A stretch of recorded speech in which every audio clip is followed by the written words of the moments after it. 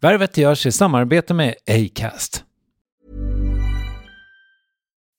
As humans, we're naturally driven by the search for better. But when it comes to hiring, the best way to search for a candidate isn't to search at all. Don't search, match with Indeed. When I was looking to hire someone, it was so slow and overwhelming. I wish I had used Indeed. If you need to hire, you need Indeed. Indeed is your matching and hiring platform with over 350 million global monthly visitors, according to Indeed data, and a matching engine that helps you find quality candidates fast. Ditch the busy work. Use Indeed for scheduling, screening, and messaging so you can connect with candidates faster. And Indeed doesn't just help you hire faster. 93% of employers agree Indeed delivers the highest quality matches compared to other job sites, according to a recent Indeed survey. And listeners of this show will get a $75 sponsored job credit to get your jobs more visibility at Indeed.com/podcast. That's Indeed.com/podcast. Terms and conditions apply.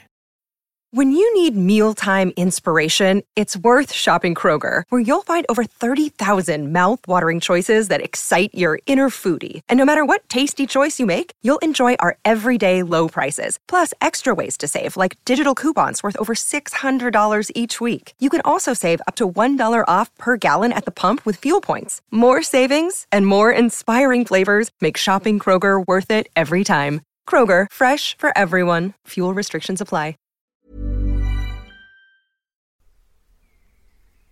Värvet presenteras i samarbete med Nasonex, utomhusmöjliggöraren, som de inte kallar sig av någon märklig anledning. Men det är i alla fall Sveriges mest köpta antiinflammatoriska nässpray mot allergisk snuva. Och nu kommer ett litet test, så fram med papper och penna du som lyssnar, nu kör vi. Fråga 1. Vill du vara ute mer i naturen? Fråga 2. Sitter du framför en skärm lite för mycket? Fråga 3. Är du allergisk? Om du har svarat ja på någon av frågorna så tycker jag att du ska bege dig till beanoutsider.se. Jag vill för övrigt poängtera att Nasonex nässpray är ett receptfritt läkemedel från 18 år för behandling av symptom vid säsongsbunden och perenn allergisk snuva. Rådfråga läkare om du är eller tror dig vara gravid eller ammar, eller om du planerar att skaffa barn, har en obehandlad infektion i näsan, nyligen har genomgått en näsoperation eller har en skada i näsan. Får ingen effekt inom 14 dagar eller om du redan använder läkemedel med kortison ska du kontakta läkare. Använd ej mer än 3 månader utan läkarkontakt. Stort tack Nasonex och beanoutsider.se. Värvet sponsras av SAS Eurobonus och SAS Eurobonus Mastercard. Och det här är ett budskap som jag tänker kan vara bra för den som antingen gillar guldkant på till exempel tillvaron eller för den som gillar att slå 2 flugor i en smäll. Om jag tittar på vad jag gör av med under en dag så är det typ 85% mat. Kanske tar jag en kaffe ute och relativt ofta unnar jag mig en lunch, men framförallt så handlar jag middagskäk och det blir nästan alltid ungefär 327 kronor. Och jag är förvisso med i alla mataffärers kundklubbar så jag får väl något slags luddig poäng på mina köp, men får jag poäng på allt, överallt? Jag får ju inte det och det är dumt, för visst, Eurobonus kan användas till resor, lounger och uppgraderingar, men otroligt mycket mer, som att bo på något av de 250 000 anslutna hotellen som finns att välja mellan. Perfekt om man vill ha en staycation med sin partner eller så. Och just nu, mellan 23 april och 5 maj, får du 5 000 Eurobonus extra poäng om du ansöker om ett SAS Eurobonus Mastercard kreditkort. Kreditkortet som ges ut av SEB Kort Bank AB, där effektiv ränta är 19,27%. Vilket exempelvis blir 47 108 kronor om du använder 40 000 i kredit i ett år. Men det är förstås inget tvång att utnyttja krediten. Få poäng på allt, överallt, och du börjar på saseurobonusmastercard.se. saseurobonusmastercard.se. Tack SAS Eurobonus och SAS Eurobonus Mastercard.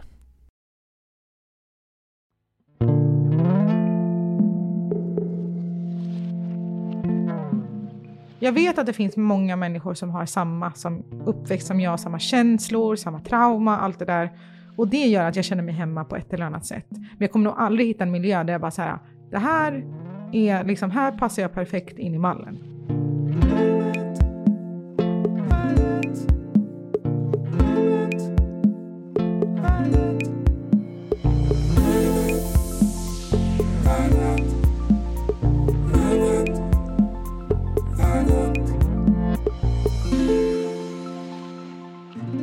Hur Hur stort är svenska folkets sug efter schackrutor, chocolate chip cookies med inbakad kladdkaka, bountygrottor, pavlova med vitt chokladfluff och lemon curd och prinsessbiskvier? Gigantiskt skulle det visa sig, för dagens gäst Camilla Hamid som står bakom alla de här sötsakerna är inte bara stor på sociala medier i kategorin bakning. Hon tillhör de största i alla kategorier med knappt 400 000 följare på Instagram i skrivande stund. Så vad är det som drar? Ja, gissningsvis det vi började med, att allt hon gör ser så fruktansvärt gott ut. Och hennes kreativitet, vem annars hade kommit på att göra churros-cookies med Nutella-gömma? Och så är hon rolig, inte minst på YouTube där hon gör mer än bakar. Men vem är hon, 29-åringen som är utbildad hemkunskapslärare och som gör succé överallt med sina recept? Låt oss ta reda på det i Värvet avsnitt 492 med Camilla Hamid. Jobbar du någonsin som lärare? Nej, jag körde min sista termin i våras. Okej. Men sen så för min egen hälsas skull så insåg jag att man kan göra en sak i taget. Man behöver inte göra allting samtidigt. Nej, jag fattar. Men saknar du det? Ja, alltså jag brinner så mycket för att jobba i skolan. För att min skolgång var lite så här... Jag har alltid älskat att plugga, största plugghästen. Men jag fick ju inte vara med och leka eller någonting. Så att jag kände att och ingen vuxen fanns där. Jag kände mig ganska sviken av de vuxna. Så för mig var det skönt att få komma tillbaka till skolan som en vuxen. Och kanske fånga upp de här som inte hörs eller ses av andra. Och kanske försöka hjälpa till att skapa ett klimat så att de inte ens hamnar där. Men för som jag förstod det, du hade liksom typ 2 olika årskullar och så hade du typ 2 klasser i varje. Stämmer det? Ja, eller precis. 6:an, jag hade 6-år, 7-år och 9-år. Okej. Ja, så var det. Och så hade jag dem bara i ett ämne. Hemkunskap. Yes. Lämpligt nog. Bästa ämnet i skolan. Alla tycker om det. Ja, men liksom på den lilla då, men förhållandevis lilla FaceTimen som du hade med eleverna, kände du ändå att du kunde göra skillnad för dem även utanför ditt klassrum? Ja, för att jag har en tendens och eftersom att jag har en erfarenhet i skolan som inte är så bra så kunde jag fånga upp väldigt lätt när någonting inte riktigt stod rätt till. Det gjorde dock att jag blev väldigt så här, det är ganska utmattande att hela tiden vara på sin vakt och lyssna och höra och liksom, alltså jag kunde höra att någon skrek på andra sidan korridoren. Och jag vet att det finns lärare där. Men jag kände ändå ett behov av att gå dit. Okay. Och jag tror att det var mer för min egen skull kanske än vad det var, alltså klart att jag gör det för barnens skull, men jag vet att det är drivet bakom det ligger i mig själv och min egen erfarenhet. Det låter som det kostade dig ganska mycket energi, va? Ja, alltså jag var så slut. Och jag hade ju samtidigt mitt hjärta även i det jag gör på sociala medier. Och det är jobbigt att älska 2 saker samtidigt. Det är det faktiskt. Och jag insåg bara så här, alltså läraryrket kommer alltid behövas. Jag har min utbildning. Jag måste inte göra allting samtidigt. För min kompis brukar säga det till mig. Hon bara, Camilla, du ska alltid ta den hårda vägen. Du ska alltid liksom göra så himla mycket på en gång.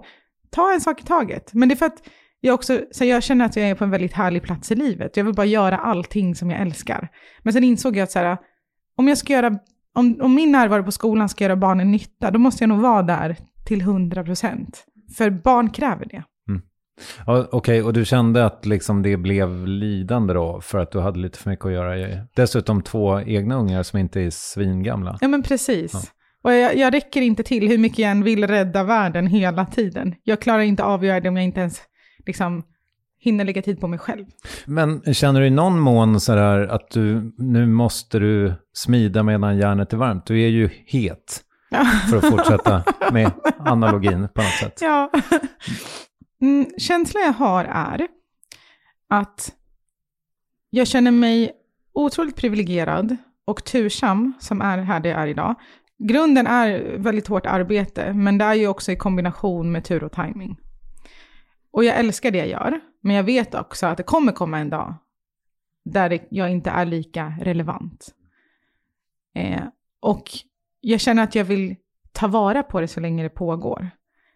Men jag tänker varje dag på att jag är beredd att den dagen som det inte längre är jag, då tar jag ett steg tillbaka. För jag är lärare också. Just det. Ja, men vad skönt. Det där är ju någonting som vuxna säger till en ju. Ja, men det är bra ifall du har en utbildning att falla tillbaka på. Och så är det faktiskt det. I alla fall för dig. Ja, men för att det är också... Jag tyckte det var så otroligt skönt. För att hela den här grejen med mina sociala medier, det drog igång när jag pluggade till lärare. Alltså, om jag hade 1 timmes lunchrast mellan 2 föreläsningar, då sprang jag hem och fotade av lite recept istället för att äta lunch. Jätteohälsosamt, I do not recommend. Men jag tyckte det var så kul, jag kunde inte låta bli. Men den dagen som jag kände så här, nej men nu kör jag det här 110%. Och man samtidigt har 2 små barn som man har ansvar för. Och en bakgrund i så här, att vara en ganska fattig unge. Vill inte på något sätt äventyra deras trygghet genom att så här, följa mina drömmar. Det låter konstigt, men det var så går min logik i huvudet. Då var det bara så himla skönt att känna så här, jag gör det här nu. Nu är det lugnt, för jag har alltid någonting att falla tillbaka på. Och det kommer inte påverka någon annan om jag inte längre kan göra det här. Nu föregick du mig lite, för jag tänkte att jag skulle dra din story för att du ska slippa göra det, för du får alltid berätta den. Det vet jag berätta. Ja, så här var det. Camilla Hamid, född 1992, uppvuxen på Söder i Stockholm. Krånglig skolgång som vi ska komma tillbaka till, men du var jätteduktig i skolan. Såg till att vara lite för dålig för att komma in på läkarutbildningen när du gick i 3:an på gymnasiet, så att du skulle slippa det åket från din mamma. Men då tipsade hon istället om att du skulle läsa till civilingenjör, vilket du gjorde i 2 år innan du hoppade av. Bytte till lärarutbildningen som var mer det du faktiskt ville. Men i samma veva så startade du en matblogg. Din kompis, du får rätta mig om jag har fel. Din kompis säger, men herregud, du gör ju så jävla fina grejer. Du måste lägga upp den här skiten på Instagram. Förmodligen inte med de orden. Du lägger upp skiten på Instagram, får following direkt och jättemycket feedback. Visar inte ansiktet, för du tänker att ingen kommer vilja se den här gamla hijabben på bild. Och succén blir ett faktum, du vinner ett pris. Helt plötsligt så syns ditt ansikte, och sen dess så är det du som är Camilla Hamid, och du är liksom mer unified. Stämmer det här? Det stämmer. Till punkt och pricka? Ja. Men om vi säger så här då, förutom att du tycker liksom att det är tur och timing och så, i den här storyn om ditt liv, vad är det som är förenklat? Vad är missar det? Alltså i och med min uppväxt på Södermalm så har jag alltid varit konstig. Jag har aldrig sett ut som någon annan i min omgivning, varken i det verkliga livet eller i media.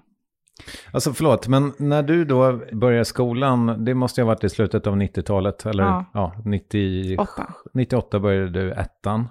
Ja. Då var du enda muslimen i klassen, eller? Ja, okay. Och enda med någon form av utländskt utseende.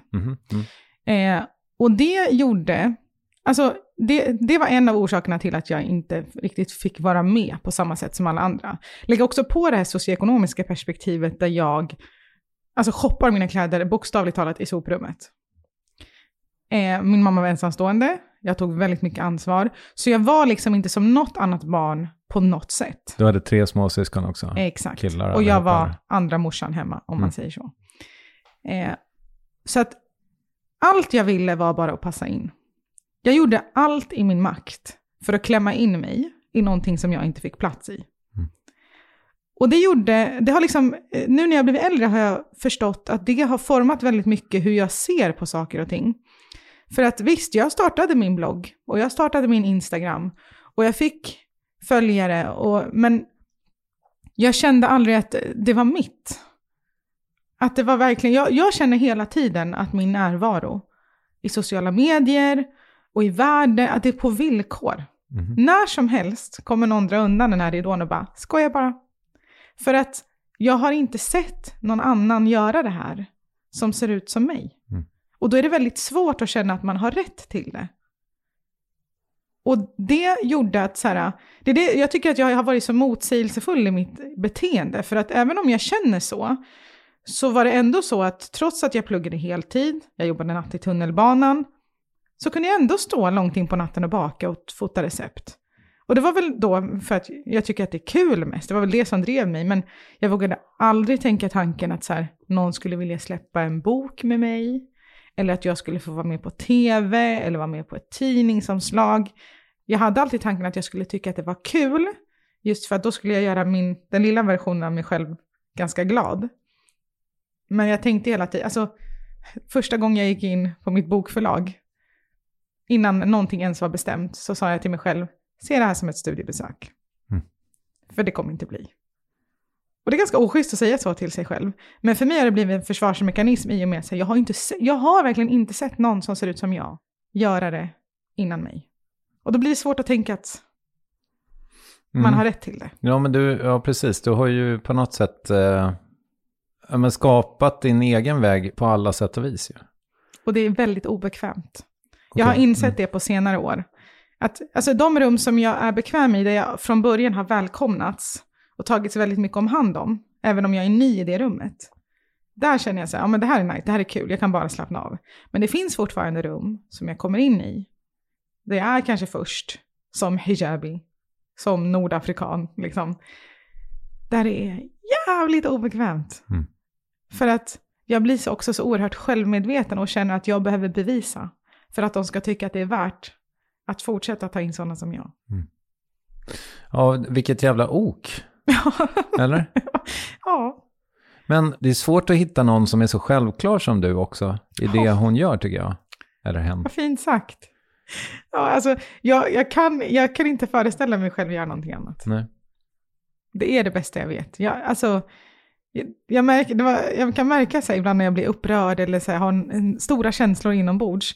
Det jag gör utan att ens tänka på det är att dra fram en bunk, en Elvis. Och det låter så klyschigt, men det är verkligen så det är. Det är i bakningen som jag finner liksom lugn och ro. Men vad händer i ditt huvud då när du inte ens tänker på det och drar fram en bunke och en kavel?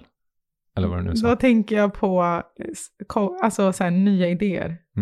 Smakkombinationer eller olika texturer. Alltså, så här, jag älskar att bara så här, testa nytt och så här, jag vet inte, jag vill bara bli bättre hela tiden. På gott och ont. Men jag tycker att det är så himla kul att lära sig nya saker.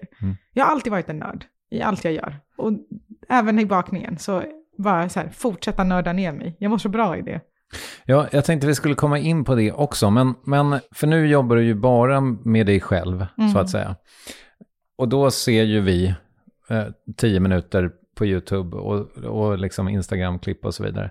Men ser du Instagram som navet förresten? Nej, för jag äger inte Instagram. Nej, okej. Jag äger min blogg, där alla recept finns. Så alla plattformar utöver min blogg ser jag som, alltså, jag tycker Instagram är roligt. Nu svarar jag inte alls på din fråga, men det är bloggen som är det. Och allt annat är liksom ett sätt att få folk att hitta till recepten. Men sitter du och kollar liksom i statistiken på din blogg också och ser hur många besök den har och så vidare? Ja. Och det är många? Ja. Okay. Det är ju så här, om vi nu ska vara lite så här entreprenöriga. TikTok och Instagram som appar ger ju inte mig en lön. Utan jag lägger upp innehåll där som folk får ta del av om de vill. Helt gratis, kostar inga pengar. Det som ger mig en inkomst är ju först och främst min hemsida. Där folk går in, finns recept och jag har lagt upp annonser. Men sen är det också samarbeten. Så det är liksom i allting, alltså Instagram och TikTok och sånt ser jag mer som så här varumärkesbyggande. Man finns där, man når ut till kanske nya människor som man inte hade nått ut till annars. Det är där allting börjar och jag brukar säga det att så hade det inte varit för Instagram och TikTok och alla andra sociala medieplattformar så hade jag aldrig fått en syl i vädret. Jag tycker att det är så fint med sociala medier att det är så demokratiserande för att det är inte någon på något mediehus eller så som kan bestämma vem som får höras eller inte utan man hittar till den man hittar, följer om man vill följa och det är det som bestämmer. Men YouTube borde det kunna rinna in lite pengar för? Ja men exakt. Det är där också. Jag glömde den lilla detaljen. Ja, just det. Men okej, ta oss igenom en normal arbetsvecka för dig då. De kan se så olika ut. Men det är väldigt blandad kompott. Både att jag kan så här, stå en hel dag och fota en massa recept. Det kan handla om så här 8-10 på en dag. Som jag då innan de fotas har provbakat i flera omgångar för att säkerställa att de funkar. Sen ska bilden tas, sen kanske jag gör en video till det. Sen ska det diskas. Jag hatar att diska. Aha. Det ska diskas. Jag tänker att du borde ha, det kanske inte finns plats, men du borde ha 2 diskmaskiner. Jag har en, men jag ska faktiskt strax flytta in i en riktig arbetsplats. Okay. Där jag kommer ha så många diskmaskiner jag får plats med. All right. Jag ska ha en sån här snabb, du vet som man har på restauranger, där man bara så här 3 sekunder och så är det klart. Men, och efter det så ska det renskrivas och bilder ska redigeras och hela den grejen. Och så brukar jag ägna varannan lördag till att spela in YouTube. Så du ska ha ett eget kontor? Ja, alltså studio / kontor / förvaring av alla mina köksprylar som just nu äter upp mitt hem. Mm. För en människa som tänker att allting kommer krackelera vilken sekund som helst så känns det ändå som ett stort steg att investera i en egen lokal. Ja, men jag har ändå en tanke med det. Jag får säga. Nej, men så här. Jag har ändå sett till att göra så att även om jag är irrelevant så betyder det inte att jag blir inkomstlös. Okej. Smart. Säkert. Ja, nej, men det är det. För att även om man kanske inte är intresserad av mig om 3 år så tror jag fortfarande att man är intresserad av att baka kanelbullar. För det är ju oberoende av min existens. Så hur ska du tjäna pengar på att folk bakar kanelbullar där hemma? Det är det som är grejen med att bloggen är min kärna i allting. Så länge folk söker på kanelbullar, kladdkaka, muffins och allt det där, så kommer de fortfarande hamna på min blogg. Jag kan ta bort bilden om någon stör någon att jag är på bilden på hemsidan. Ja. Och vet du vad? Jag vill bara för till protokollet att jag har en känsla av att du är här för att stanna. Folk älskar ju dig. Det. Vet du, jag skulle bli så glad om jag fick göra det här tills jag blev riktigt gammal. För det här är verkligen det som jag... Alltså, du vet, oavsett hur slitigt det är att stå och lukta socker och stå uppe, liksom så här, igår så stod jag baka till 2 på natten. Oavsett hur jobbigt det är så spelar det ingen roll för att jag tycker att det är så kul så att jag känner inte att jag lider av det. Och att få ha den typen av jobb gör mig så glad för att alla andra jobb som jag haft sedan jag var 12 år gammal, de har inneburit att det bara ska hamna mat på bordet. Jag har aldrig kunnat välja om jag skulle vilja jobba med det här för att det är kul. Utan alla mina arbetsval i livet, eller tvång, för att få det att gå ihop, har handlat om att så här, jag har inget val. Och att idag kunna jobba med något som jag älskar och då gör inget om det blir 24/7. Jag hade blivit så lycklig om jag fick göra det tills jag dog. Ja, men jag är ganska säker på att du, när du är 85, kommer testa mjukglass på alla drive-thrus du hittar också. Alltså det är så kul. Alltså du vet, när jag gör den typen av innehåll så känner jag mig både så här som den lyckligaste ungen i hela världen och samtidigt bara så dum. Alltså det här kan inte vara ett jobb. Nej, fast det är det. Det är det. Ja. Gud vad fräsch. Jag är beredd att ge den här en 9. Okej, så att, nu avbröt jag dig när du skulle berätta om din arbetsvecka. Ja, just det. På lördagarna, varannan lördag. Spelar jag in YouTube. Just det. Och då chattar vi. Flera klipp. Ja. Och det här, alltså det är poängen med att jag gör så, att jag ägnar dagar till att göra flera liksom, uppsättningar av saker. Det är för att jag har fortfarande 2 barn som jag vill ge så mycket av min tid som möjligt.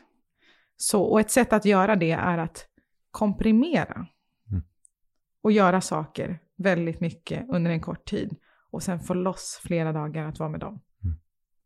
Rätta mig om jag har fel. En av dem borde vara typ i skolåldern och en i förskoleåldern. Stämmer. Ja. Så allt det här contentet som du producerar, om vi tar YouTube-filmerna till exempel, eller recepten för den delen. Gör du allt själv? Eller har du någon som klipper åt dig och så vidare? Ja, förut så var jag så här, jag ska göra allt själv och jag är kontrollfreak och jag ska inte... Men jag insåg så här, jag kommer inte kunna göra det här tills jag blir gammal om jag gör precis allting själv. Så jag har en jätteduktig tjej som klipper mina videos. Jag har en kameratjej som hjälper mig att filma och så här mäta upp ingredienser och sådana saker. Men annars gör jag resten. Alltså baka. Och vara glad. Ja, för det kanske gör också att du blir lite gladare då ifall du har någon som... Ja, att jag liksom inte... Alltså du vet, när jag filmade klipp själv, förutom att det var så tråkigt att kameran stod still för att jag var tvungen att sätta den på ett stativ, så var det så många gånger som jag i den här stressen av att diska, mäta upp, se snygg ut och vara glad, så glömmer man trycka på räck. Ja, alltså den sorgen. Du såg vart mitt öga drog sig nu. Men det verkar som att vi spelar in. Ja, det där har man ju gjort några gånger. Men alltså, hur kan du inte äta upp allt? Det är ju omöjligt. Alltså det är fysiskt omöjligt. Jo. Men du äter sött varje dag i princip. Ja, för jag måste ju provsmaka allting jag gör. Det är klart du måste. Men hur sen... kan du sluta? Ja. Vet du, så här. Jag har varit ätstörd större delen av mitt liv. Från att jag var 12 till att jag var 21. Och då tyckte jag, så att, även om jag säger att jag har bakat hela livet, så har jag egentligen inte gjort det. Men jag känner inte att jag levde då. Så då räknar inte jag det till att jag faktiskt har bakat den. Ja, skitsamma. Nej, inte skitsamma. Jag tycker vi ska prata om det också. Ja. Men då var jag livrädd för att baka. För jag kände att det kommer bli så. Att jag tar och så kan jag inte sluta. Och så kommer jag få ångest och så kommer jag må skit. Men att jobba med det jag gör var den bästa KBT-terapin jag någonsin hade kunnat få. För nu är det verkligen så att en tårta står på bordet är lika mycket för mig som att det ligger ett par nycklar på bordet. Det är inte, jag tycker verkligen att det är farligt eller alltså superspännande. Jag tycker det är gott, jag tycker det är fint, jag tycker det är härligt. Men det är mitt arbete och som vilket annat arbete som helst så blir man till slut, alltså det är inte så här, jag blir inte till mig. Det blir props. Ja. Typ. Okej, men nu ska vi se, är vi klara ens med din arbetsvecka? Nej, för att ofta så får jag liksom inte göra det här bakandet ostört. Utan det ska vara poddar jag ska komma till. Och jag ska vara med på inspelningar. Det är roligt, jag vill. Det är ingen som lägger kniven mot strupen här. Men det är också en del av jobbet. Att vara med på olika grejer utanför mitt kök. Du hinner inte göra din egen podd längre? Nej, precis. Gissar jag. Och sen, alltså, så den har vi liksom lagt på paus tills vidare. Men för det kräver ju också otroligt mycket tid. Förberedelse och ska man gå dit och så ska, det är mycket. Så jag känner så här, jag fokuserar på det som jag brinner för till 110%. Podden var så här 90%. Och att vara med i Keyos tv-program, det är kul. Det är alltså, det var så roligt. Jag har alltid drömt om att få vara med i en gameshow.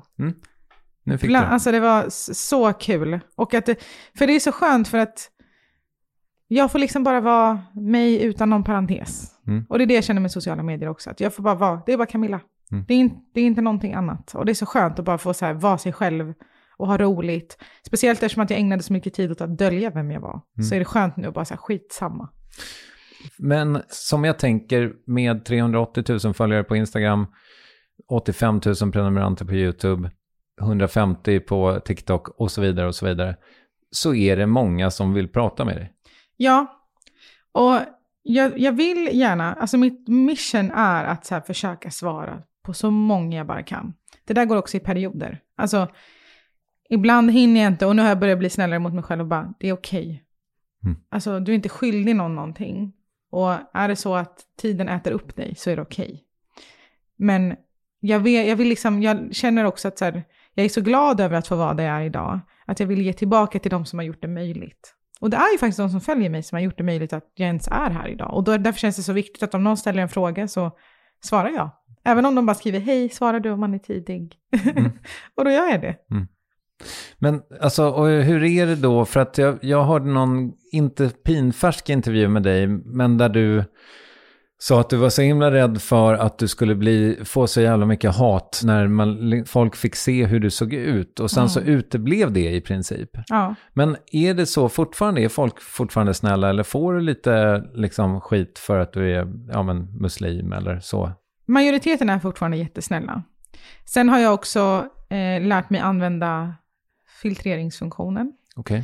Så mycket kommer inte ens upp. Jag får aldrig se det för att jag har filtrerat bort en massa ord. Kan man göra det på Instagram också? Ja, Instagram, TikTok, YouTube, överallt. Okay.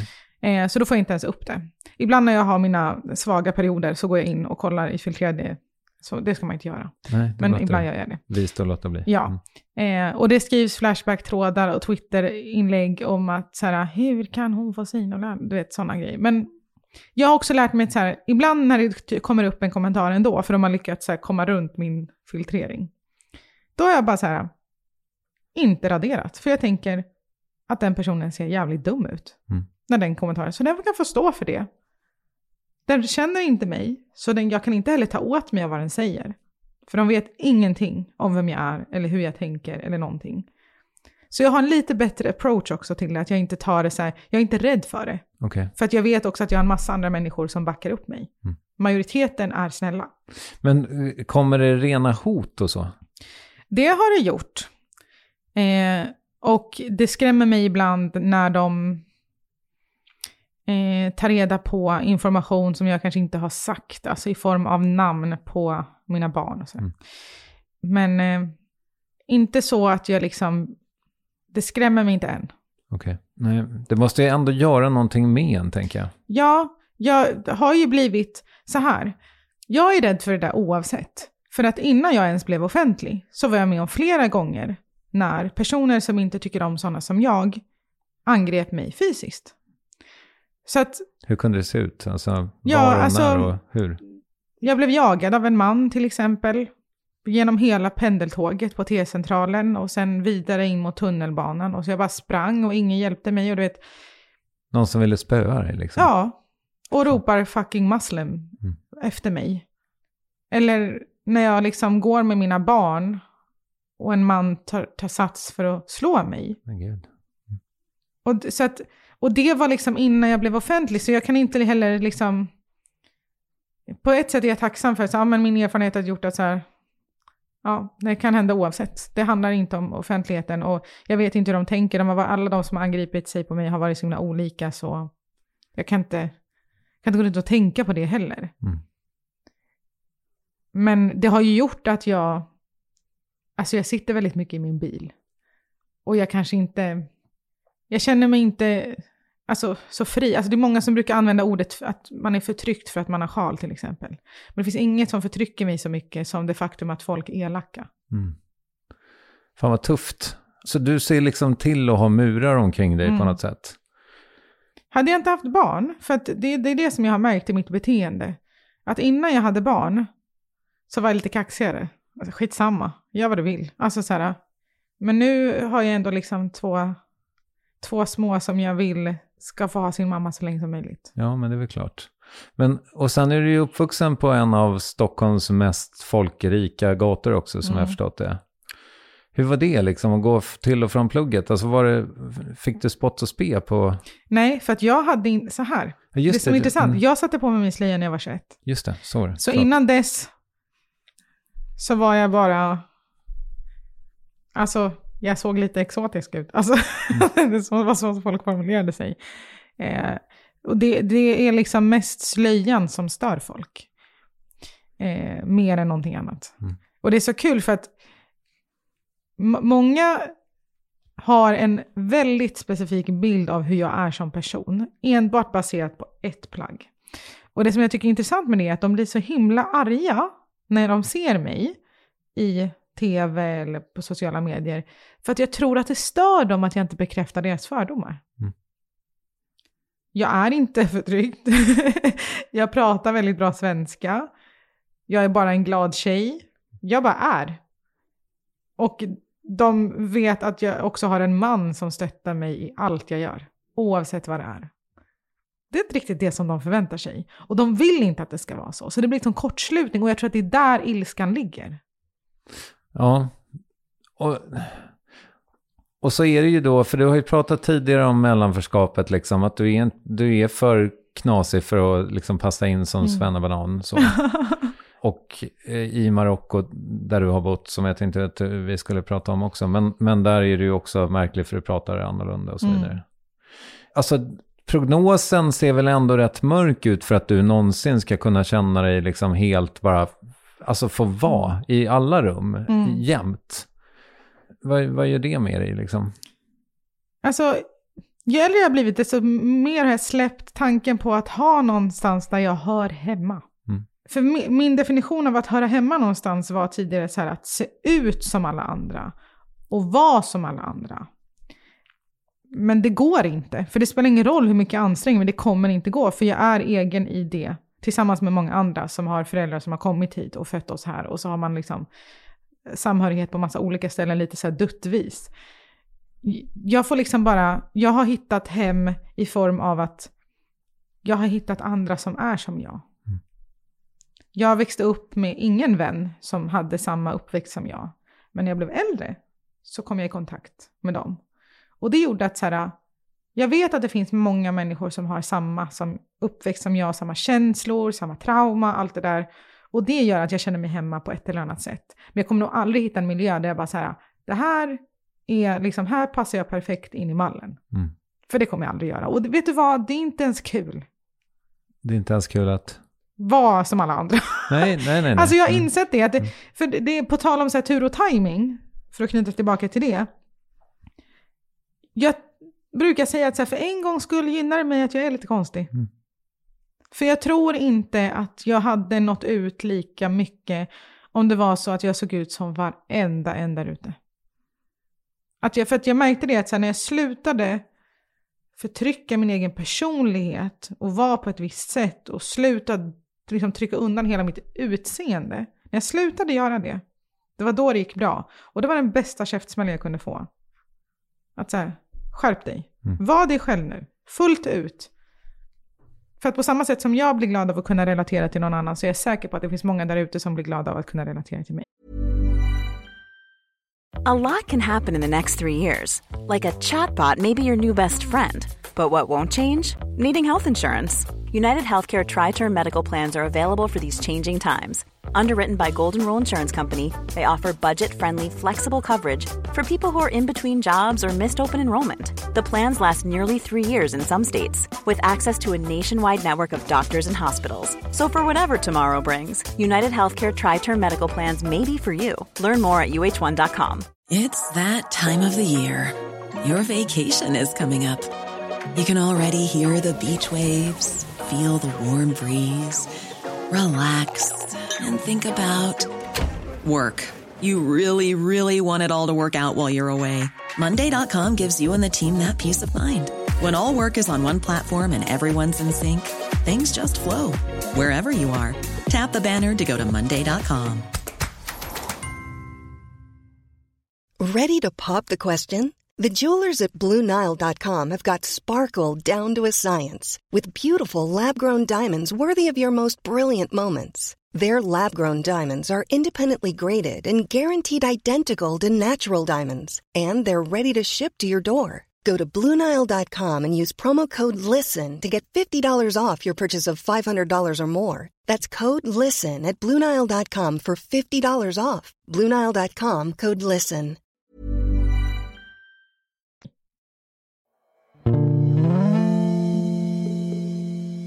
Men dina matbilder, om vi börjar med dem, de är ju otroliga. Alltså det finns ju, jag skulle säga, kan du vara bäst i världen på att plåta mat? Nej men sluta. Det är inte alls. Det är inte bäst. Alltså det finns ju ingenting som inte ser helt otroligt jävla gott ut. Det är så roligt att säga det, för att jag det är så ofta som jag är så självkritisk. Jag tycker sällan att något är så här, bam, där satt den. Alltså. Till och med när du har ätit på skit så ser det otroligt ut. Ja. Och det tänker man ju så här, det borde man ju vara äcklad av. Det är som att du har liksom 4 tänder som är helt perfekta för att sätta. Ja, men jag har tandställning. Okay. Ja, jag fattar. Det betalar sig, hörni, alla som har tandställning. Investering kallas det. Nej, men på riktigt, vad är, hur gör du? Alltså, jag antar att det har jättemycket med ljussättning att göra och sånt. Ja, jag jobbar nästan uteslutande med dagsljus. För jag gillar när det är så här mjukt och härligt. Hur gick det i natt när du inte blev färdig förrän 01:30? För att jag sa ibland, och när det inte är dagsljus så har jag en blixt faktiskt. Okay. Det blir inte riktigt samma sak, men det funkar. Och jag har ju också insett att så här, även om jag kanske bara är så här 99% nöjd, så behöver jag lägga upp det, för att det är så man lär sig. Jag kan inte hålla på och bromsa mig själv och bara nej, den ryker för att jag inte tycker att det är en 110. Men det är så intressant, för om du kollar på mina första bilder, de är ju vidriga.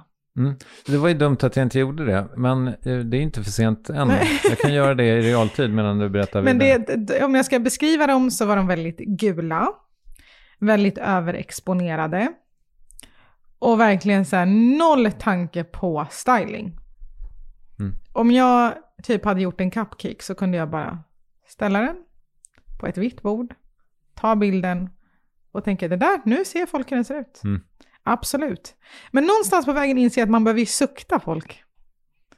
Och det var där som jag lärde mig både om att så här, dagsljus är nice, jag behöver inte ställa den under den här gula lampan på köksbänken. Och att så här, jag testar att ta en tugga och ser om folk känner att det är de som har tagit tuggan då. Ja, just det. Ja, för lite så blir det ju väl ändå. Ja. Gud, nu ska vi se. Men jag fattade inte att folk skulle bli så fascinerade över mitt bett. Det har ju blivit en grej nu. Alltså, det är fler än jag som uppskattar det. Ja, alltså jag får DM som så här, använder du en mall? Var det någon som skrev igår. Jag bara, nej, det där är mina tänder. Ja. Det är ju otroligt. Hur ofta postar du grejer på Instagram? Har du liksom en rutin? Ja, jag har 2 tider som jag lägger upp. Ja. Varje dag. Alltså inte varje dag. Alltså jag har börjat ge mig själv en break. Om jag känner så här, nej, jag orkar inte. Då gör jag inte det. Men jag har 2 tider som jag gärna lägger upp. Både när jag liksom passar på när folk precis har ätit lunch och är lite fikasugna. Det är väl smart. Och sen på kvällen när folk är fikasugna. Det är de 2 jag kör. Ja, så folk ska vara mätta och liksom... Du vet när man suktar sötsugna efter den där lilla jag förstår söta grejen där med kopp kaffe och grejer. Men sen kommer ju också själva presentationen, uppläggningen, som ju du också är otrolig på. Vad ska man tänka på där? Alltså det går ju lite så här, det finns ju olika stilar där. Men alltså ren yta och kanske var lite bjussigare än vad du hade varit om du hade lagt upp lite slarvigt när du ska äta lunch. Och liksom lägg tid på att, alltså spaghetti till exempel. Slafsa inte på det utan kanske gör lite roliga spiraler eller liksom. Jag tänker att jag brukar säga att man ska duka upp som om kungen vore på besök. Har du 6000 olika tallrikar men bara en av varje? Ja, inte 6000 men väldigt många. Jag är väldigt duktig på att köpa, alltså porslin kan ju vara väldigt dyrt också. Jag brukar gå mycket på loppis och second hand. Men ibland så finns det fina grejer som är lite dyrare. Då är det nice att bara kunna köpa 1 eller 2. Eftersom att jag har inte som porslin till min 4-åring utan det är jobbporslin så att säga. Har du, alltså du sa förut att du håller på att växa ur ditt hem. Ja. Men sådana där grejer tar väl också massa plats? Och jag antar också att du har ganska mycket köksapparater och så. Ja, alltså jag har mycket maskiner, mycket formar har jag. Och de är ju så otympliga att ta plats. Och liksom, mycket bunkar har jag och slickepottar. Alltså allt möjligt. Hur många slickepottar tycker du ett hem ska ha för att det ska kännas som ett hem? Jag insåg att jag har blivit världsfrånvänd när min vän kommer hem till mig och bara, varför har du så många slickepottar? Jag bara, men du vet, sen man har kanske blandat en smet, sen ska man blanda nästa och så orkar man inte diska den och så tar man, jag bara, det går ju åt några slickepottar om dagen. Och bara, nej, det är inte ett normalt hem. Nej. Jag bara, okej, jag har glömt hur det är att leva utan det här. Men jag tänker att man klarar sig på 2-3 stycken om man inte jobbar med det jag gör. Nej. Det är nog helt korrekt. Jag har köpt en liten, en stor och sen så en som är liksom lite som en sked fast fortfarande en slickepott. Ja. Man ska ju inte ha bara platta för att då kommer det hjälper inte alltid. Nej. Jag tycker mycket om den skedvarianten för den kan man använda till allt. Men nice. Jag är så svårt att tänka mig att du bara tinar köttbullar och kokar spaghetti eller så här, kokar makaroner till barnen. Utan jag tänker mig att du har ett tänk även där. Ja, alltså jag älskar att laga mat. Sen är det kanske så att det är väldigt ofta som mina barn är så här, kan vi bara få spaghetti och ketchup och riven ost? Och då får de det. Okay. Men jag älskar att liksom laga god mat från grunden. Min man brukar säga till mig, han bara, du lagar bäst mat när du är skithungrig. Medan han tvärtom blir helt paralyserad när han är jättehungrig. Så jag brukar passa på att laga mat när jag är jättehungrig. Alltså du vet verkligen så att det gör ont i magen. Då, alltså de rätterna som jag levererar då, alltså jag har aldrig sett mig själv laga så god mat. Men om jag typ har bakat 6 grejer en dag, då känner inte jag för att laga mat. Då brukar jag antingen bara värma på något eller beställa eller be min man byta disken mot matlagningen. Han hatar att laga mat, jag hatar att diska. Så det brukar vara så att jag lagar maten och han diskar. Men när jag inte orkar laga mat så brukar jag försöka byta till mig uppgiften. Hur brukar det gå? Alltså, om det finns ingredienser till de rätter som han känner att han har koll på, då brukar vi det ske ett byte där. Men skulle man på en 5-7 årsperiod kunna tänka sig att du även börjar laga lite mat i offentligheten? Ja, alltså, jag säger inte nej till någonting. Det är kul också. Och det kanske blir mer sånt när mina barn blir lite äldre och inte bara vill ha pasta och köttbullar och fiskpinnar. Då kanske det blir mer. För nu är det verkligen så att det är så intensivt med bakningen och de är så små att de vill ha liksom enkla smaker. Det är så här, ofta om jag vill göra något med lite mer smaknyans, typ en marockansk gryta eller något sånt. Om inte de vill ha det så kan jag ibland vara den här svaga individen så bara, här får du din pasta och köttbullar. Och så att det blir 2 maträtter. Jag är inte den här som kanske tvingar dem att äta det jag har lagat. Nej, det där är ju svårt tycker jag för att man vill ju lära barnen att tycka om allt på något sätt. Samtidigt så är 1 av 2 barn som jag umgås med är helt ointresserade av allt som är nytt. De brukar alltid behöva smaka på det jag har lagat. Bara för att jag är så här, ger en chans. Ni har inte ens, du kan ju inte veta om du tycker det är gott om du inte har testat. Men om de därefter säger att de inte tyckte om det, då kommer inte jag pusha. För jag vill ju fortfarande ha mätta barn. Mätta barn, glad mamma. Men har man ändå inte känslan av att om de då ser att det blir nässelsoppa så att säga, då har de bestämt sig redan på förhand att det är äckligt? Jo, så kan det vara. Oavsett om det skulle faktiskt vara ganska gott. Men vissa dagar orkar jag ta fighten, andra inte. Jag förstår. Hur har du blivit så grym på att spritsa? Är det bara träning eller? Ja, alltså jag ska visa dig någon gång mina första cupcakes. Jag vet inte om du känner till bilddagboken. Men innan de stängde ner så kunde man ju så här logga in och hämta sina gamla bilder. Och då hittade jag cupcakes vars frosting såg ut som bajs. Det blir inga bajsspritsningar idag, men det är för att jag har övat. Alltså det är som med allt. Jag tror verkligen att man kan öva sig till all kunskap. Bara så här, man behöver bara göra det tillräckligt många gånger. Men du är ju liksom, rätt om jag har fel, men du är ju helt självlärd när det kommer till bakningen. Om jag skulle be dig liksom nyansera det svaret lite, är du själv och lite YouTube-lärd? Ja, alltså det är en blandning av böcker och YouTube och så här. Jag kollade ju mycket på bakprogram när jag var liten. Och sen är jag också jag tycker det är väldigt kul att experimentera. Så det är väldigt mycket som jag bara så här, jag testar. Blir det bra så blir det bra. Blir det inte bra så är det bara testa på nytt. Men det självförtroendet har ju kommit ifrån att jag har bakat väldigt mycket innan. Att jag känner att jag kan testa. Vilket var ditt första liksom experiment som du minns? Gud. Jag minns bara det första jag bakade. Alltså så här i medveten ålder. Vad var det då? Det var mördegskakor från en tidning jag prenumererade på då. De blev skitäckliga, men jag fortsatte baka efter det. Och hur gammal kan det ha varit då? 10 kanske. Vad var det för tidning? Witch.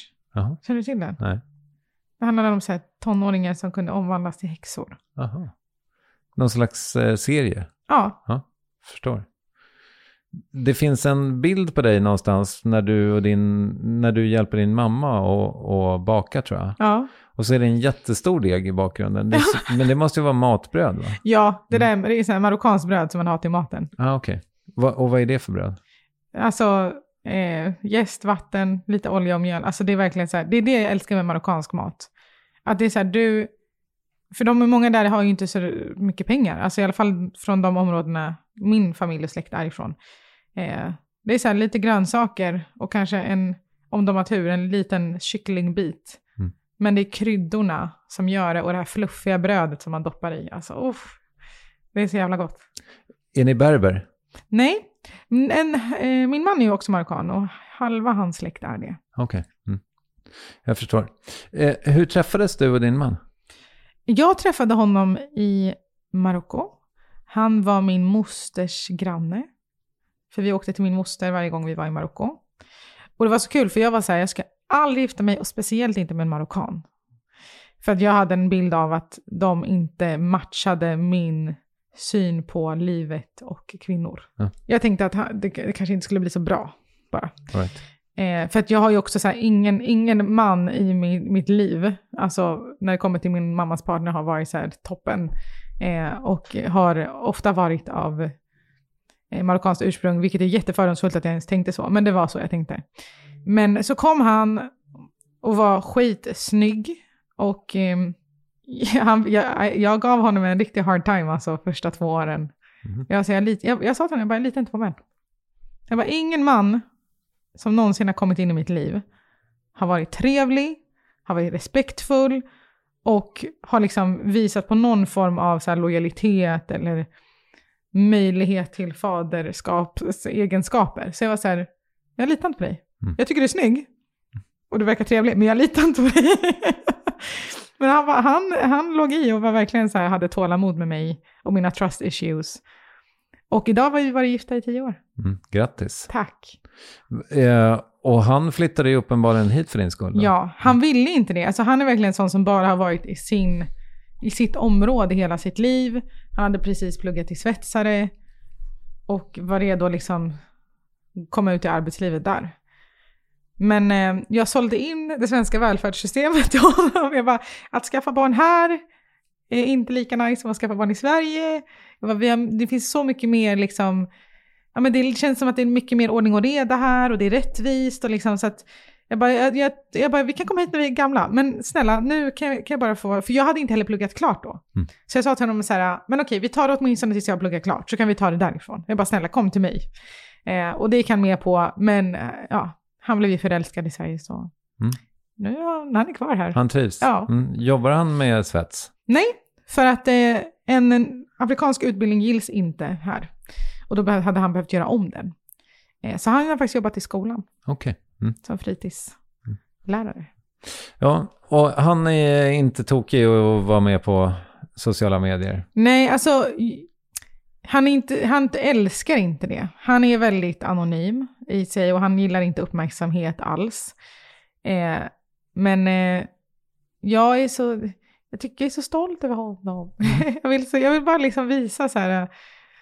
Alltså du vet så här, han är ju en väldigt stor del av mitt liv. Han är en stor del av den kvinna jag är idag. Den styrka jag har i mig. Det är inte tack vare honom, men det är med hjälp av honom skulle jag vilja säga. Han träffade mig också när jag var extremt ätstörd. Och han fanns där hela tiden. Hur gammal var du när du träffade honom? 18. Okej. Och vi gifte oss när jag var 19.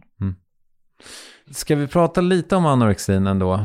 Eller är du trött på det? Nej, alltså jag tycker om det kan hjälpa någon där ute så har jag inget emot att prata om det. För jag är så pass frisk idag att jag inte känner att... Alltså jag kan prata om det lika mycket, alltså så här likadant som jag pratar om vad jag åt till frukost. Alltså det är inte något... Det tynger inte mig. Nej, det var gröt. Just det. Ja. Det har du redan berättat. Nej, men har du någon aning om liksom hur det började? Jag tror att det har mycket att göra med det här att försöka dels klämma in sig i en mall. För att förutom att jag såg annorlunda ut i utseendet så var det också så att med nordafrikanska gener ser jag heller inte ut rent kroppsligt som en svensk. Och det var det enda jag kunde förändra. Men sen var det också så att min barndom var väldigt kaotisk både i skolan men också så här, jag fick ta väldigt mycket ansvar hemma, hade ingen farsa. Så att det låter väldigt fel och det är toxic, men jag hittade trygghet i att kunna kontrollera någonting i min tillvaro. Och det var maten och träning, men sen blev ju det väldigt, väldigt sjukt. Vad var det för träning? Jag bara sprang som bara den. Okej. Men det är inte det nästan alltid det som är upprinnelsen, just det här med liksom något slags kontrollbehov och det bara finns, alltså just kanske då i stökiga miljöer att det bara finns en grej som jag faktiskt kan bestämma över. Och för mig var det också så att i och med att min mamma jobbade så mycket, hon behövde det, så var det inte heller någon som kollade om jag åt eller inte åt eller så här. Hon har alltid räknat med att jag gör det bara. Så att jag kom ju undan på så sätt. Sen i skolan var det lite jobbigt att liksom försöka handskas med att så här, folk förväntar sig att man går till en matsal. Så jag brukade låsa in mig på toan och så äta något jag hade med mig hemifrån som jag visste exakt vad det var, vad det innehöll, hur mycket det vägde och sådär. Vad åt du då? Någon äcklig vegoplätt. Okay. Alltså, jag älskar vegansk mat, men den där var så äcklig. Men, och den hade du inte lagat själv då? Nej, utan för jag behövde ta med mig någonting alltså som jag kunde ta med mig smidigt. Men som, det kunde inte heller bli gammalt, det fick inte kladda, utan jag skulle kunna ta med, ha det typ i fickan och bara gå in i toa och äta den. En sak som jag tänker är intressant, som är väldigt, väldigt svårt att förstå för en människa som inte har upplevt det själv. För jag antar att om du hade problem med ätstörningar från det du var 14 till 21, det är ju liksom hela din uppväxt nästan, hela din tonårstid i alla fall. Alltså det här med självbilden, att se, för jag antar att du var smal som ett fucking skelett. Men såg du det? Nej.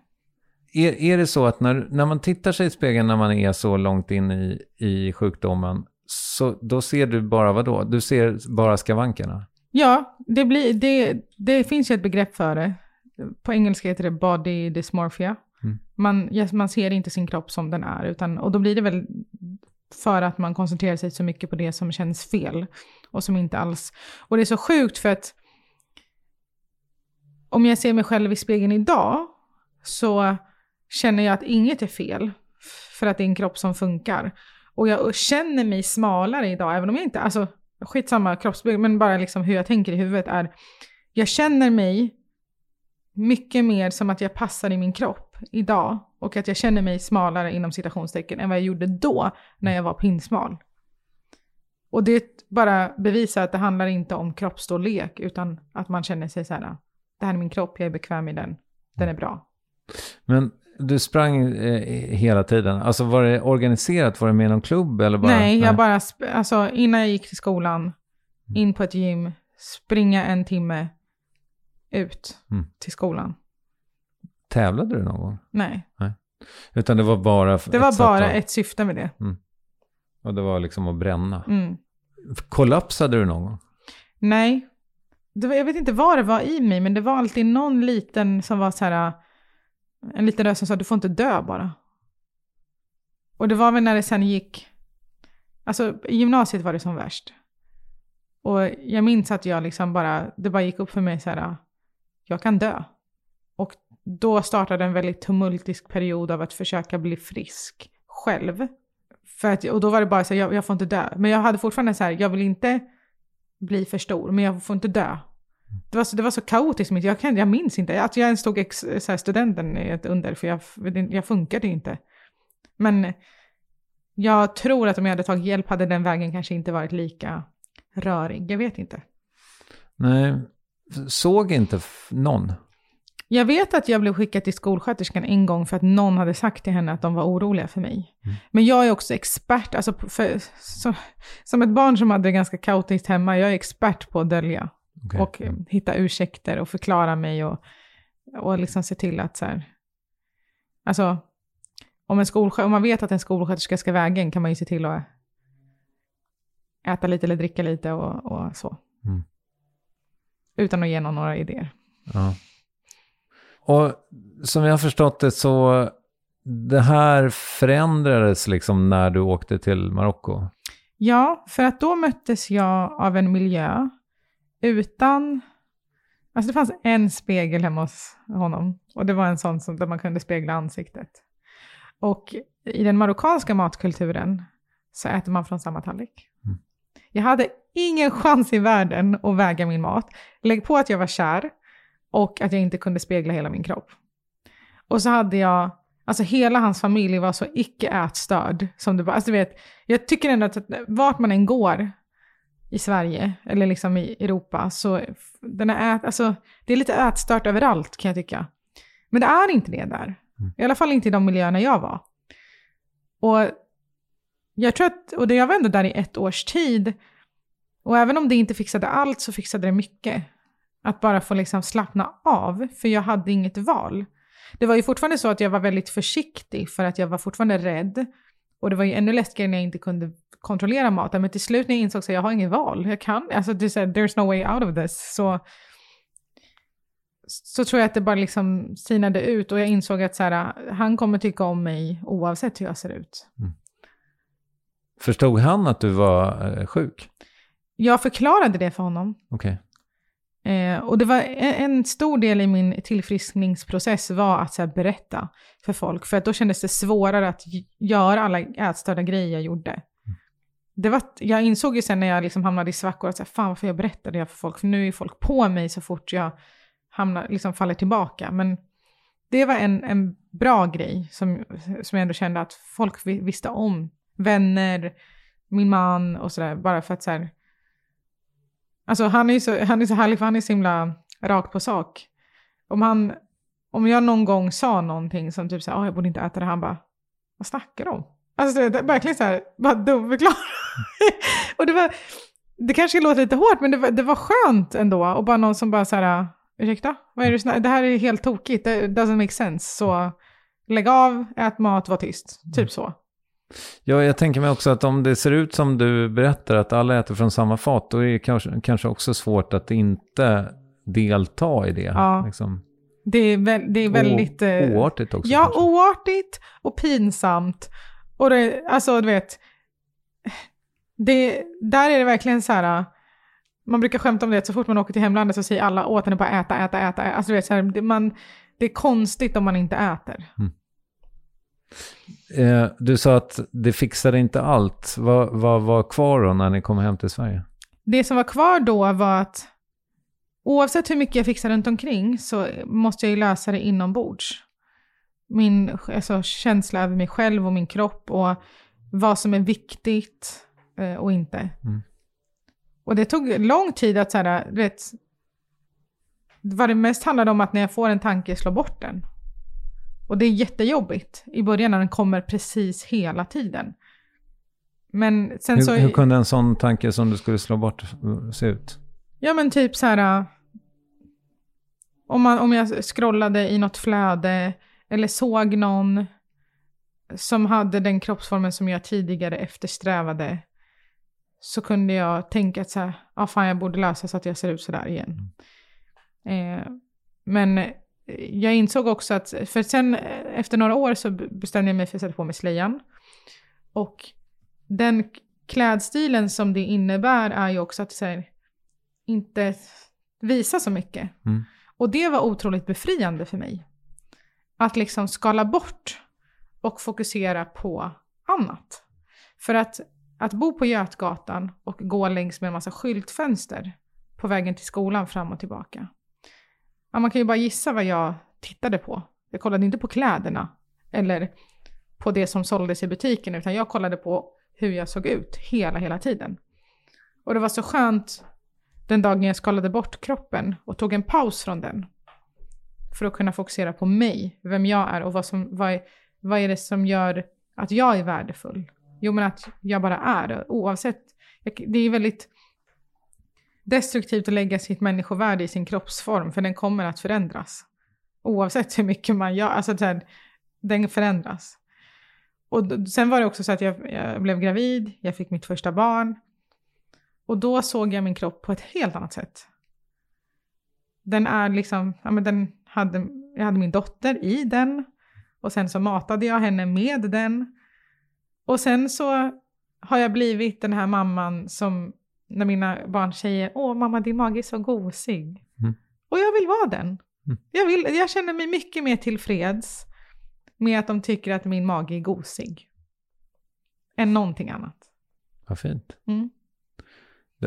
Du låter ju verkligen frisk då, tänker jag. Ja, idag känner jag att jag verkligen är det. Sen har jag också gjort grejer som har gjort att det har blivit lättare att hålla sig här. Jag tar ansvar över mitt flöde på Instagram i form av att det är ingen idé att följa människor som inte ser ut som jag om det inte gör mig glad. Om det enda syftet det tillför är att jag börjar ifrågasätta hur jag ser ut. Så att jag försöker liksom fylla mitt flöde med saker som får mig att må bra. Men också till exempel när det kommer, jag älskar kläder, jag tycker det är roligt med kläder. Men det ger mycket mer att följa folk som har ungefär samma kroppsform som mig när det kommer till kläder. För då ser jag ju hur det ser ut på en sån som jag. Annars kommer jag ju bara... Jag får ju ingen uppfattning om jag följer någon som inte ser ut som jag. Det blir svårt och då är det så lätt för mig som har en ätstörd historia att falla in på fel tankar. För jag har förstått att det är jättemycket liksom träningsfreaks som följer dig, men då följer du inte tillbaka. Nej. Det kan de glömma. Ja, alltså jag följer en del som tränar, men för det finns en blandning. Det finns många som tränar som inte alls... vissa har den här att det ska liksom vara så himla strikt och förbjudet med vissa saker. Och det klarar inte jag av att följa. Men de som pratar om rörelse mer i en liksom... att det frigör endorfiner eller att det gör en glad eller ger en energi, men sen inte pratar så mycket om att kontrollera maten. Där känner jag att det inte är några problem att vara. Låter sunt. Du nämnde dina föräldrar förut. Finns din pappa i ditt liv? Nej. Okej. Och det är fine? Jag var inte fine med det när jag var liten, men nu har jag blivit... Jag har en man som är världens bästa pappa till sina barn. Och att få se det, hur han är med dem, och speciellt eftersom att jag har 2 döttrar. Så jag speglar ju väldigt mycket i dem. Jag ser ju mig själv i dem. Liksom. Och att få se dem med en så fin pappa. Närvarande, gör allt med dem. Alltså han har varit, du vet, sen de föddes, byter blöjor, matar, nattar. Alltså du vet, han dör för dem. Det har liksom gjort att jag sörjer inte det andra så mycket. För nu får jag liksom se det fina, och eftersom att jag ändå har fött de här barnen känns det ändå som att jag får det också på något sätt genom att bara se det i min närhet och förstå att det måste inte bli som det blev för mig för alla barn. Har de mormor i sitt liv? Ja, men hon är det som är så roligt, man brukar säga det att det är så typiskt personer som kommer till Sverige som är vana vid att jobba hårt, den dagen de inte behöver göra det längre, deras barn är vuxna, flyttat ut, det är svårt att släppa den vanan. Men hon finns där och hon är en jättebra mormor. Men jag har försökt intala henne att så här, du kan slappna av nu. Vi är vuxna. Men det är svårt. Ja. Hon tycker också om sitt jobb. Nu tänkte jag bara innan jag släpper dig att vi skulle prata lite grann om tillbaka till ditt värv helt enkelt. Bakningen. Och finns det grejer som du inte kan?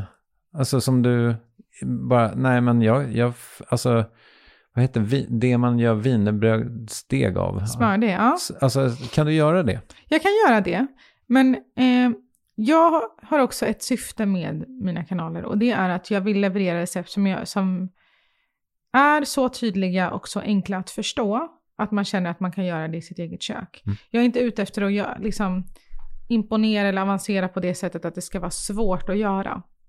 Och fram till den dagen att jag inte har kommit på ett enkelt och tydligt sätt att förklara och göra smördeg på, så kommer jag inte att dela med mig av det. För jag är mycket för genvägar och liksom att det ska... Jag hatar när man handlar för något recept och så gör man det och så funkar inte riktigt för att det var svårt att förstå. Det behöver inte handla om receptet, men att det liksom är krångligt i sig. Både så här, då känner man sig både så att det här var inte alls kul, men också så här massa ingredienser som har gått i spillo.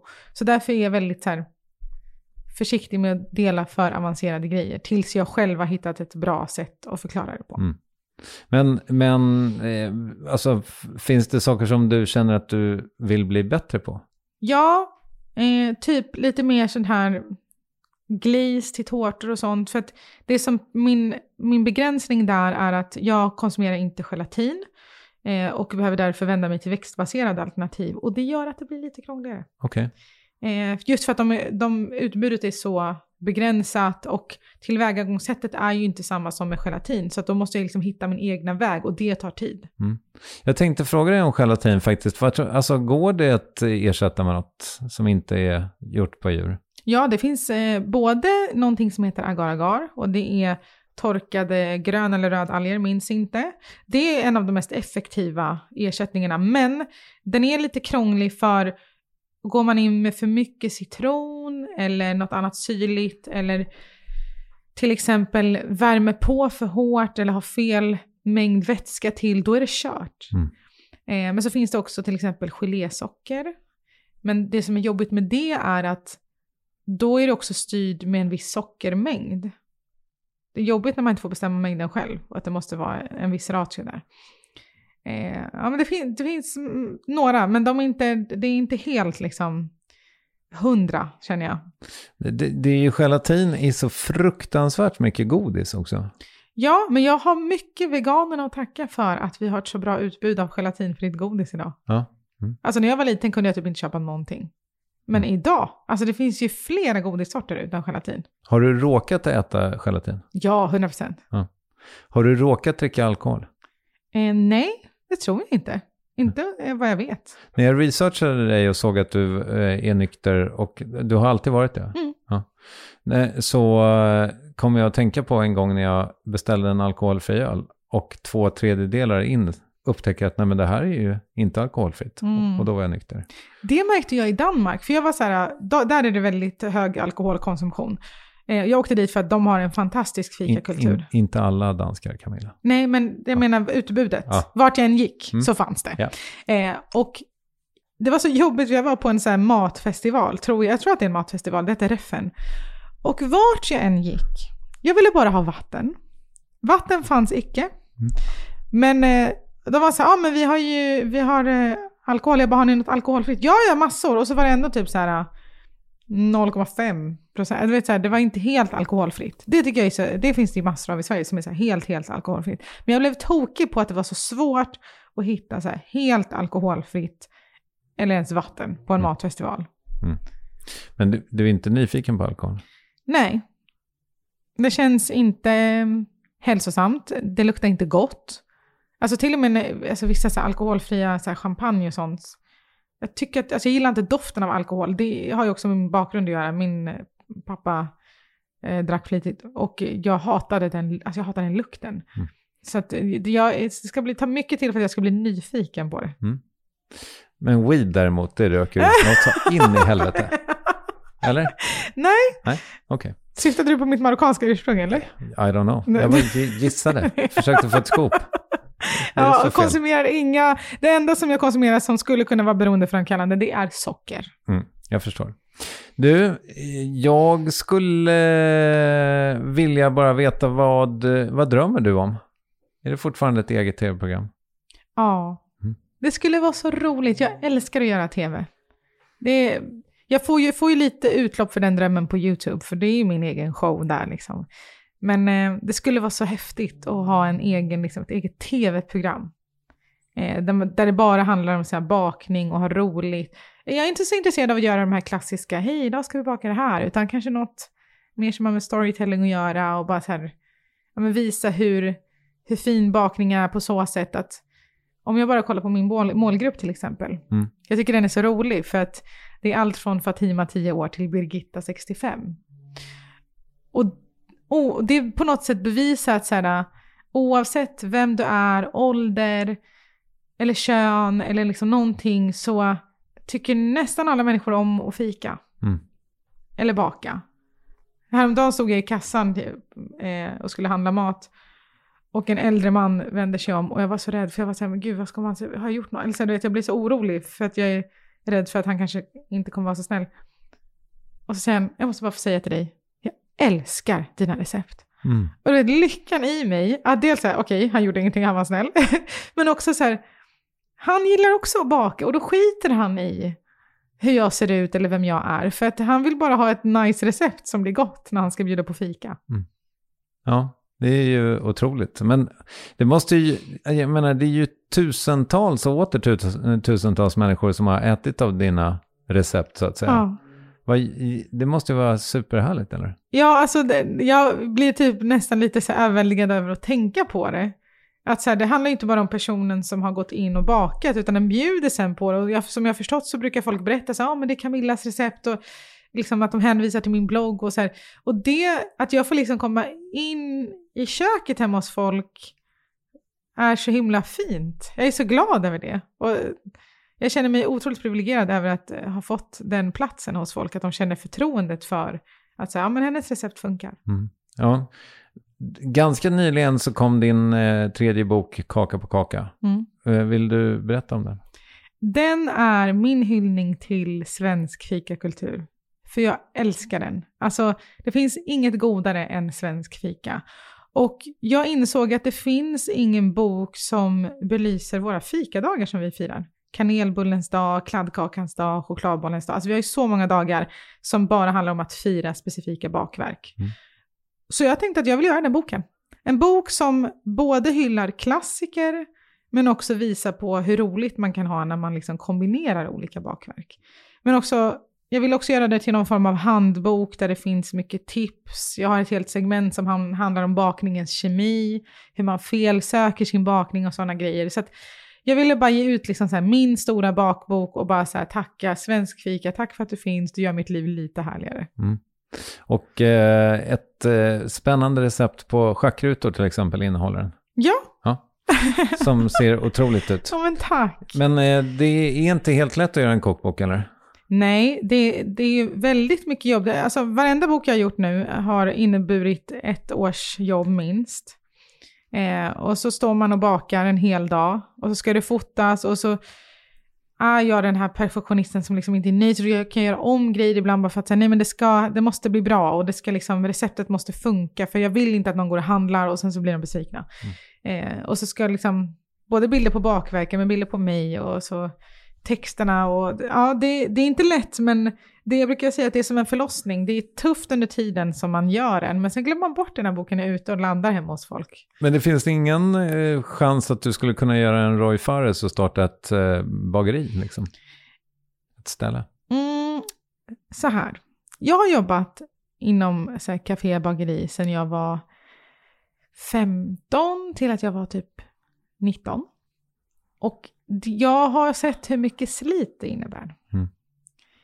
Och jag vet att många säger till mig, men du kan bara lämna över det där till någon annan. Du kan bara ha ditt namn på. Fast jag känner inte att jag kan göra riktigt så. Utan jag vill då, återigen, jag kan bara göra saker om jag gör det till 110%.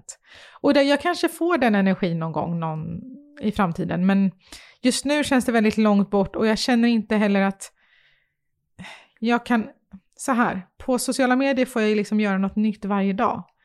Ett café eller ett konditori eller bageri innebär oftast att man reproducerar samma sak i väldigt stor mängd. Jag tycker det är tråkigt. Och så vaknar 4 och nej. Jag ska mycket till för att jag ska känna att det är nice. Jag förstår. All right. Du fyller ju 30 nästa år. Vad önskar du dig? Får jag önska mig vad jag vill? Ja. Levererar du det då? Nej. Nej, alltså jag bara önskar att jag får jobba med det här hela livet. Och ha hälsan i behåll, friska barn, frisk familj. Och bara så här härligt. All right. Ja. Ska se vad jag kan göra. Tack. Nu är vi framme vid succémomentet frågor du inte fått förut. Är du beredd? Yes. Börja med en musikfråga.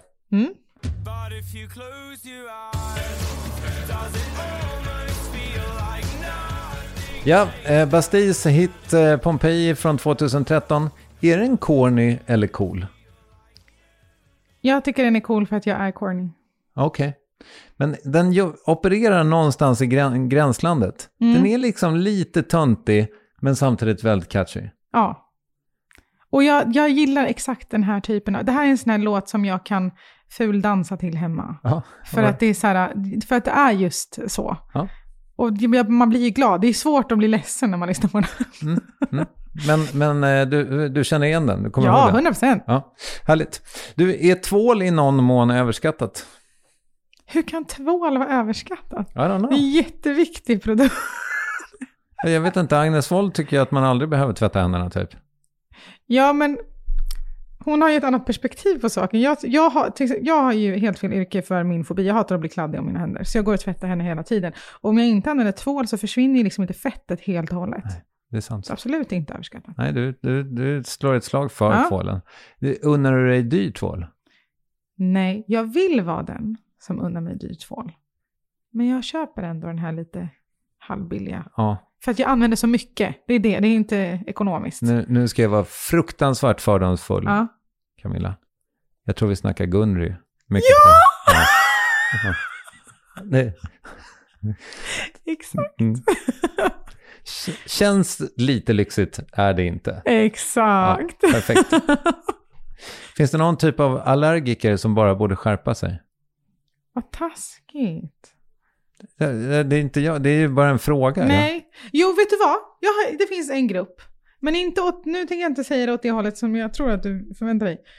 Laktosintoleranta behöver skärpa sig. Inte för att de så här borde skärpa sig och bara dricka ett glas vanlig mjölk. Utan för att jag tycker inte att de är tillräckligt noggranna. Nej, okej. Okay. De tar inte sin allergi på tillräckligt stort allvar. Nej. Utan bara när det passar dem. All right. Och så blir det kall i kistan. Och så får du skulden för det. Ja. Säg till istället då. Så kan Camilla göra kakor utan laktos. Exakt. Ja. Men måste du då använda margarin? Nej. Det finns alltså den laktosfria hyllan. Alltså man behöver inte ens kompromissa med någonting. Nej, okej. Använder du någonsin margarin? Nej. Eller om jag ska baka veganskt. Okej. Men annars så är det... Annars, nej. Smör i livet. Du hatar inte smöret? Nej. Det finns ju en kategori cyklister som aldrig tar av sig cykelhjälmen, känns det som. Utan man låter den sitta på inne på ICA eller kanske till och med på lunchrestaurangen. Vad har du att säga till dem? Vad är du rädd för?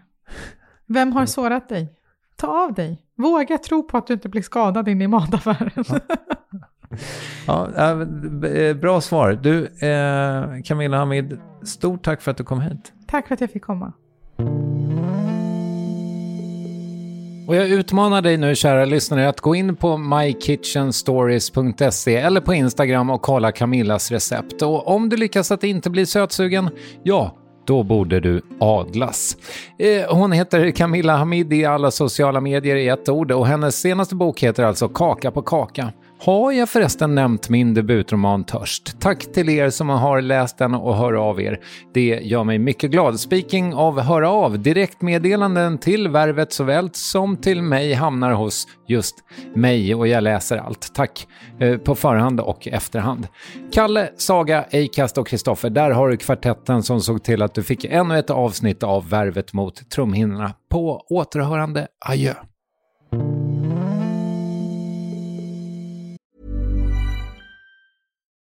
As humans, we're naturally driven by the search for better. But when it comes to hiring, the best way to search for a candidate isn't to search at all. Don't search, match with Indeed. When I was looking to hire someone, it was so slow and overwhelming. I wish I had used Indeed. If you need to hire, you need Indeed. Indeed is your matching and hiring platform with over 350 million global monthly visitors, according to Indeed data, and a matching engine that helps you find quality candidates fast. Ditch the busy work. Use Indeed for scheduling, screening, and messaging so you can connect with candidates faster. And Indeed doesn't just help you hire faster. 93% of employers agree Indeed delivers the highest quality matches compared to other job sites, according to a recent Indeed survey. And listeners of this show will get a $75 sponsored job credit to get your jobs more visibility at Indeed.com/podcast. That's Indeed.com/podcast. Terms and conditions apply. For the ones who work hard to ensure their crew can always go the extra mile, and the ones who get in early so everyone can go home on time, there's Grainger, offering professional-grade supplies backed by product experts so you can quickly and easily find what you need. Plus, you can count on access to a committed team ready to go the extra mile for you. Call, click Grainger.com, or just stop by. Grainger, for the ones who get it done.